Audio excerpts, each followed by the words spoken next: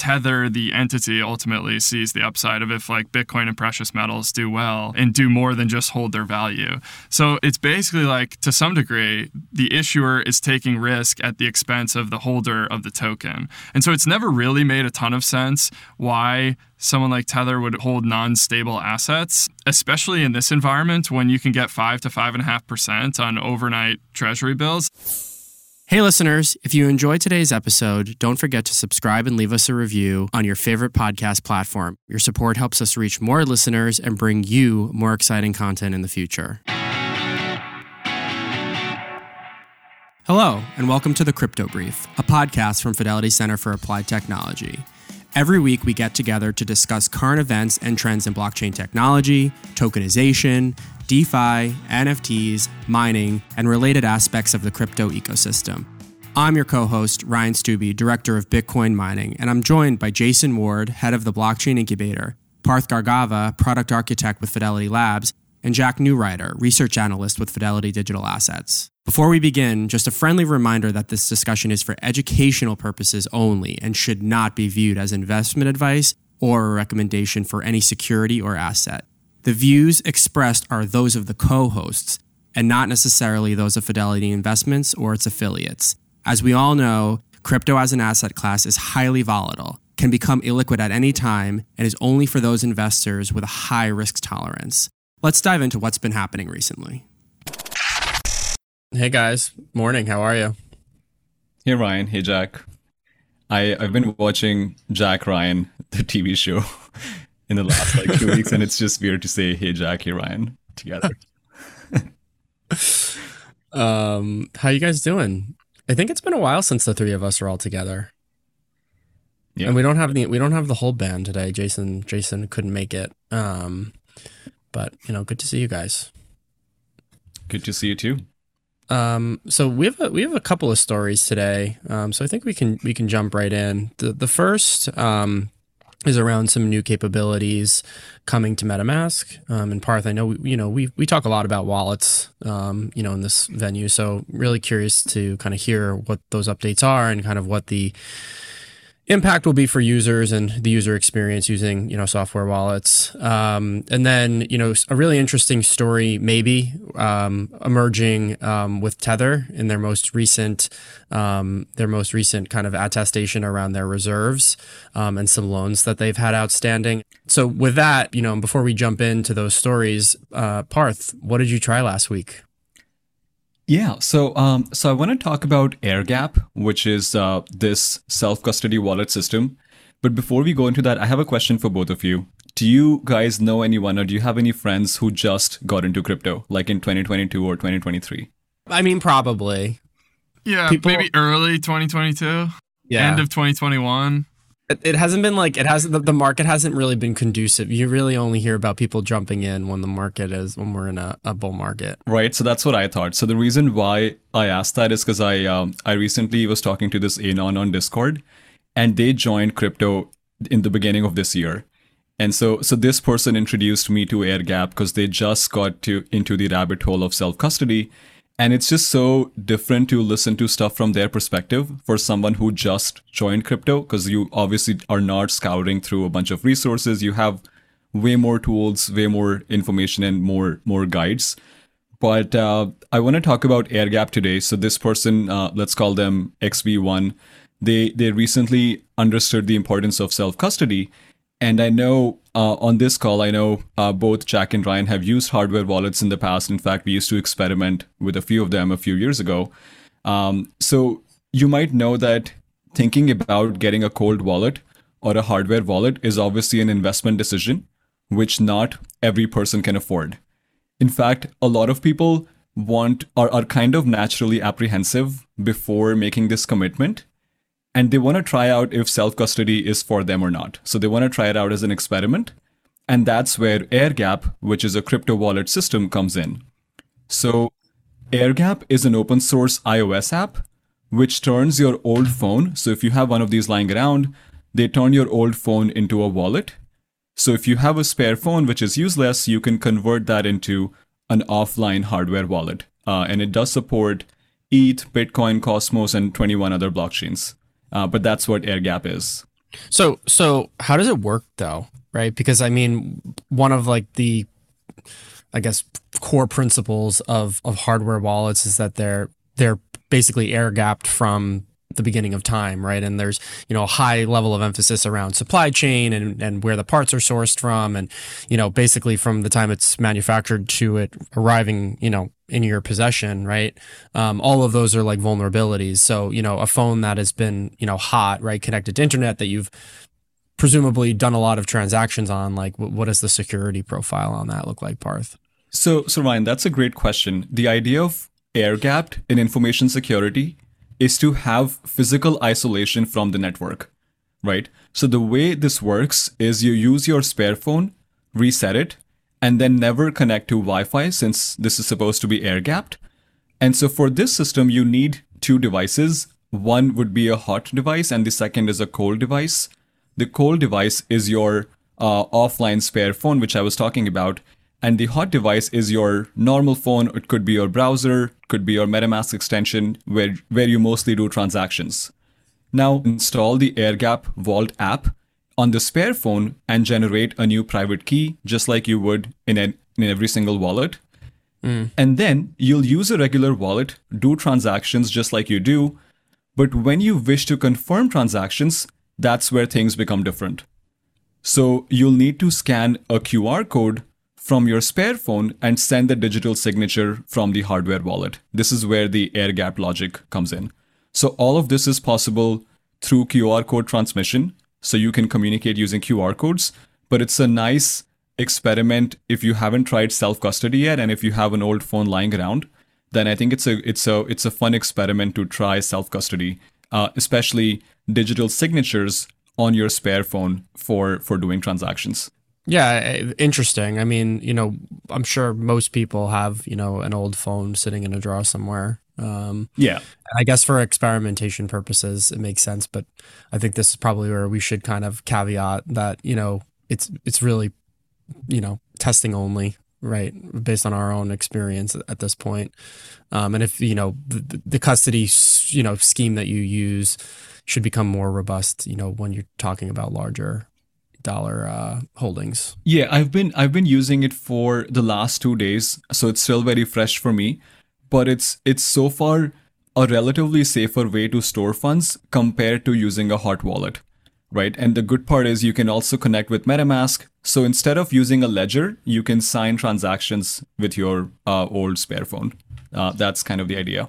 People have talked a lot about how maybe Apple or Samsung could integrate a secure hardware element into phones. And it's just kind of ironic that you can use an old phone that's not connected to the internet with an open source application downloaded on it as basically the offline secure element.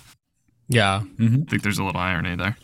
It's funny that you bring that up because I was thinking the same thing with regard to purpose-built phones that are really meant to be hardware. I mean, we have seen it's a Solana branded phone, right? And there's others, I think other Android-based phones that have come out with secure element that you can use to store NFTs and other types of tokens. But I'm not really sure how big of a market that really is. Again, when you think about maintaining a level of separation between your connected life and securely storing these assets in cold devices, like a internet connected device. I don't know. I think for the hardcore crypto maxis, right? That's kind of a hard thing to wrap your head around just from a security standpoint. But don't you think the way that we're doing it now is relatively we'll look back 20 years from now and say it was pretty archaic? I mean, I probably. And eventually people will get comfortable with the fact that that secure element is integrated into an existing everyday device that you use, and sure, you can trust it for the average person. Sure, there'll always be a subset of users that will say no, I need to keep everything completely separate, and maybe that is good advice while things are still experimental when things are first launched. But outside of that, eventually we'll probably get to that state.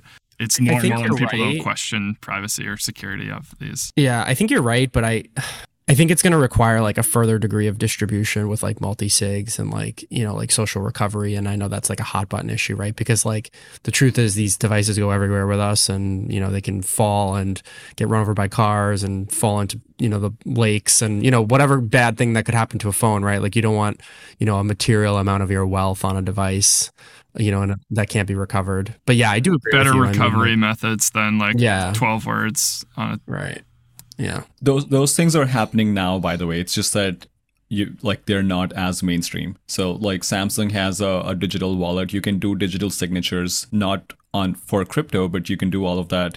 Social recovery is now like any new wallet that I see has social recovery. And maybe that's a good segue to talk about it. Yeah, let's talk a bit about MetaMasks and this new capability called Snaps that they've rolled out. Parth, you mind just taking us through kind of what it is that it does, and how it kind of integrates with MetaMask as people would know it?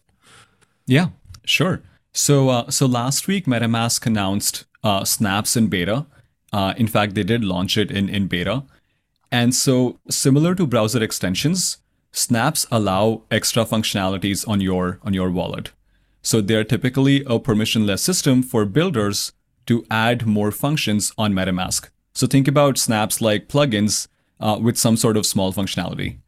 So right now for Snaps, you have a few snaps for interoperability, which means you can connect your MetaMask to Solana or even Bitcoin using MetaMask Snaps. It's also for notifications, but the snaps that I'm using for are more around transaction insights. So before making a digital signature, I want to make sure I know what I'm signing up for. Now, you might say, why is this important? Why are snaps? Why do they matter? One big problem in the past that I'm sure a lot of us have faced is that if you want to use different blockchains, you have to use different wallets, right? Which is obviously a headache. So I have one wallet for Bitcoin, one for ETH, one for Cosmos, one for Solana, right? And I have more, but like that's what an average person would do, which is obviously a big headache. Right. With Snaps, you can build extensions which connect to your favorite blockchain.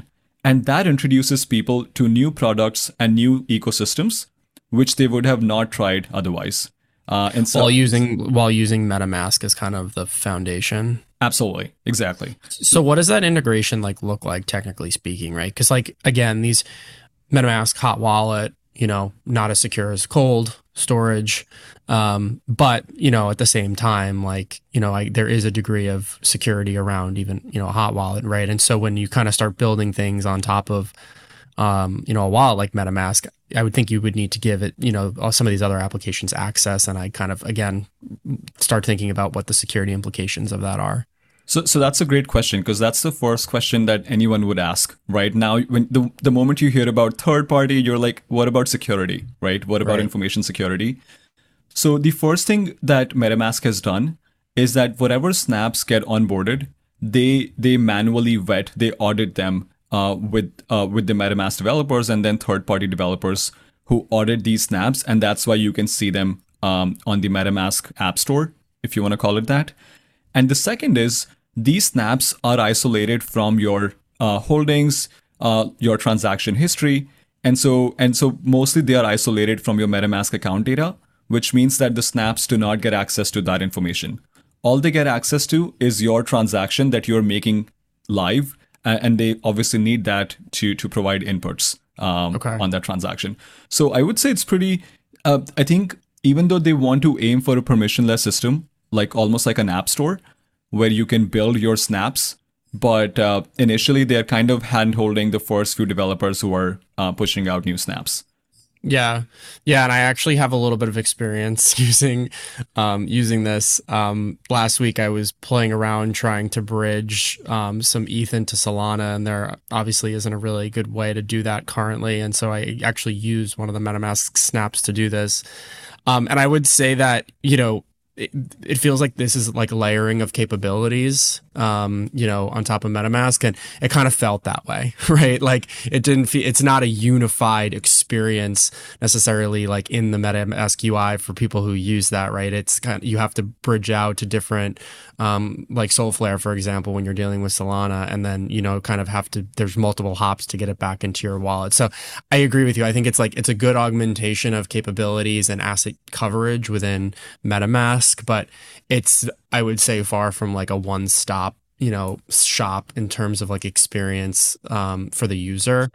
To that point, Ryan, do we think that ultimately the data on how much people are using certain applications as snaps would lead to like further integration? If everybody wants to, whatever, like you said, bridge from ETH to Solana or ETH to Bitcoin, and they find that tons of users are doing this, and the user experience is still relatively fragmented, even though there's like this quasi integration that's allowed, that's not like fully MetaMask, but allows you to use other applications. Do we think that is like step one of like everything's in beta, that's in snaps kind of, and then if enough people are using it, that integration could be more cleanly built into the existing? Yeah, I think there's a real opportunity there, again, based on my experience. So I feel like that's like kind of a big threat to every like newcomer wallet to MetaMask, because one of the big value props was like, if you were not MetaMask, at least you could have like multi-asset support and some of these other capabilities that they didn't have. And then now MetaMask, obviously turning this on, starts to allow them to defend themselves to some degree. I think MetaMask did something really strategic here, which I think we should talk about. So it almost seems like a new self-custody wallet provider pops up every single week, right? And they want to compete with MetaMask. So instead of competing with these hundreds of wallets on features, they built this ecosystem where anyone can build their favorite plugin based on user demand. So now MetaMask does not have to constantly guess what the users need or what's the latest feature they should have, because now someone will build it for them as an extension. It's like having an app store, basically, right? The core applications are the MetaMask wallet themselves, and then all of these developers can build things that you can then use, and they're gaining users as a result of it, or keeping users in their ecosystem as a result of it. Like I would make this prediction that in the next, few months, and again, Ryan, based on your user experience, this is like day 9 of MetaMask snaps, so I'm sure it's going to get better. But I could almost see a bunch of new snaps around estate planning. I could see someone building an OFAC compliant snap, right? So you can see how powerful this can get, because now you can do custom logic on your wallet. So instead of getting an institutional grade wallet, you could just have a bunch of really good snaps. And again, what's really powerful here is that MetaMask has 30 million monthly active users. So it's obviously got a big, that's what people would gauge user demand based on MetaMask users and then build snaps. But I think that's where it gets really interesting. But maybe I think we should also talk about wallets in general, right? So I know we spoke about smart contract wallets or account abstraction exactly a year ago, remember? So maybe... Yeah, and I feel we probably should revisit it, and just kind of with an update as to where all of that is at. Because like, I feel like... And this is my opinion, I feel like there's been less maybe movement on that front. Like I think it was like a big deal when it got announced. But in terms of like an adoption standpoint, I don't think so. And maybe because Ryan, I have numbers to back up my argument. But so maybe so before we start going into smart contract wallets or account abstraction, for those of you who are kind of relatively new to the term, imagine a wallet which is smart and customizable. That's exactly what a smart contract wallet is. So you want to connect to Uniswap only, you can do that. If you want to pay your gas fee in Dogecoin or USDC, you can do that using account abstraction. So the idea is to implement some sort of custom logic on your wallet. Now, going to the numbers, what's really surprising to me is that in the last month, you have close to 400,000 accounts which use smart wallets. Right, so that's a relatively decent number. The biggest use case that I've seen so far is decentralized applications will pay for your gas fee, or they will sponsor your gas fee as an incentive for using that dApp. So I know, Ryan, you and I were talking about how you had to do a bunch of transactions and you lost a lot of money in transaction fee, these applications will sponsor your gas fee, and that can be made possible by using smart contract wallets. So you have to have a smart contract wallet to have someone sponsor your gas fee. So 400,000 active addresses, Parth? 400,000 accounts, yes. Out of how do we have it? Do we know how that compares to like total number of active addresses? Yes, that's in like million. So like MetaMask has 30 million. So it's obviously still a small number, but I want to talk about how fast it's grown in the last 8 to 9 months. Yeah. But the use case about sponsoring gas fee is almost equivalent to how when you sign up for a new product, you get 15% off on your first order, right? And so if you don't sign up, like if you don't have a smart contract wallet, you cannot avail that offer, right? So to me, it's almost like a no-brainer.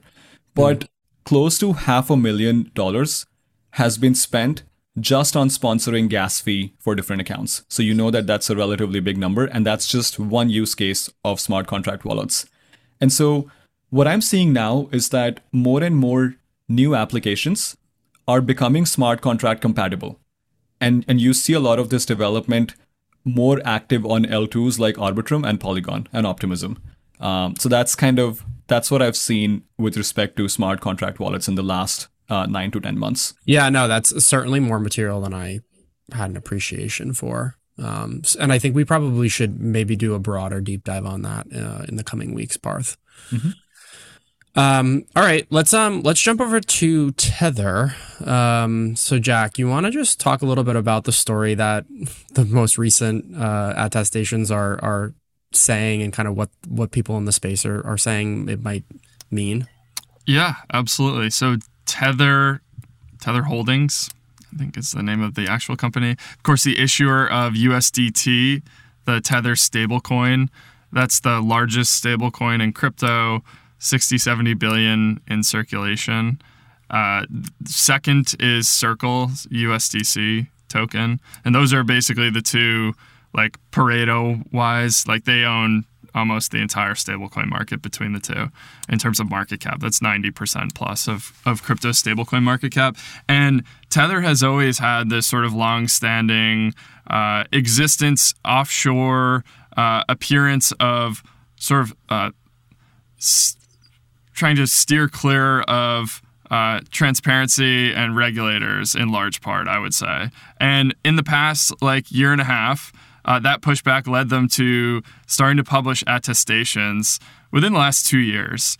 And originally, those attestations came from a Cayman Islands entity that nobody had really ever heard of. About a year ago, that transitioned to BDO Italia, which is a part of BDO, the accounting firm. And they still publish these attestations, which show their reserves. And functionally, how does a stablecoin work? Of course, there are supposed to be actual dollars or often like treasury bills that are earning yield for the issuer of that stablecoin. And there's the actual tokens in circulation on chain. And ideally, there is as much or more in treasury bills or collateral that is ideally stable, that matches the number of tokens that are in circulation. And one of the line items that Tether has had since, I believe, inception of these attestations over 2 years ago is a line item around secured loans. And this has always been something that, like, you look at, and it's a small percentage of what they have said that they hold. The vast majority at the moment, 75% of assets for each dollar of Tether, according to these attestations, is held in treasury bills or these stable, essentially risk-free U.S. government debt. And then there's a portion that is held in like precious metals and Bitcoin.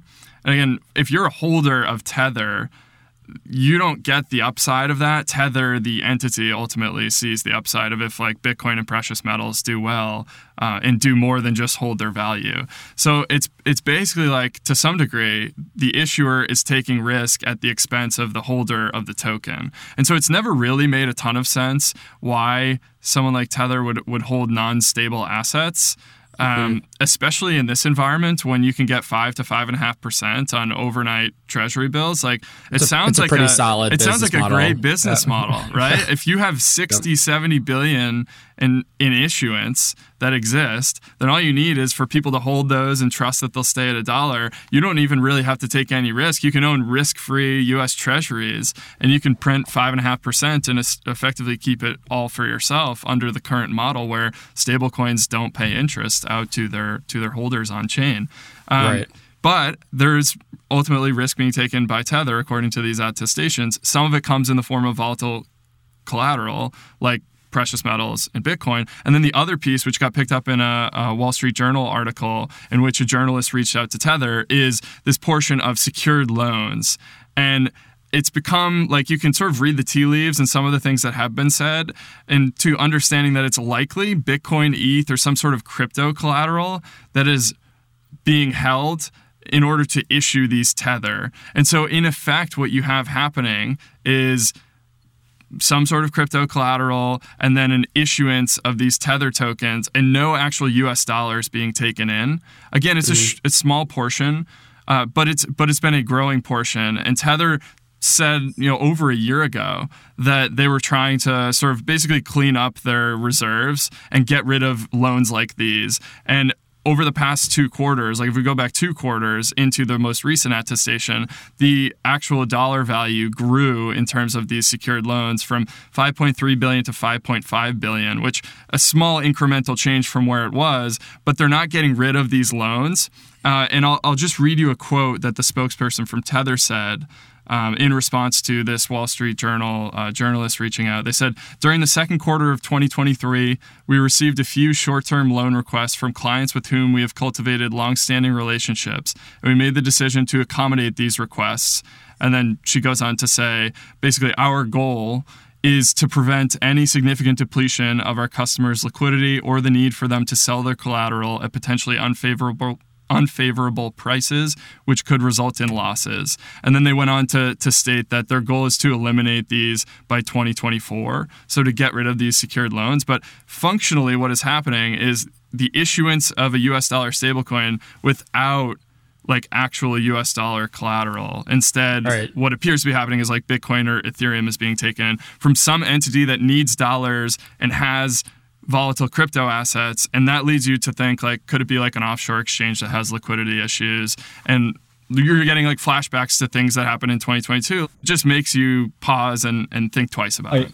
I want to be the devil's advocate here because I know there's already a lot of FUD around Tether, but their redemption process almost always works. Like when I track on chain, they have seen redemptions of more than $300-400 million, right? And those redemptions work. So for some reason, like I think we spoke about this earlier, but somehow the redemption and the minting process for Tether works. It's not as approachable, but it still just works fine.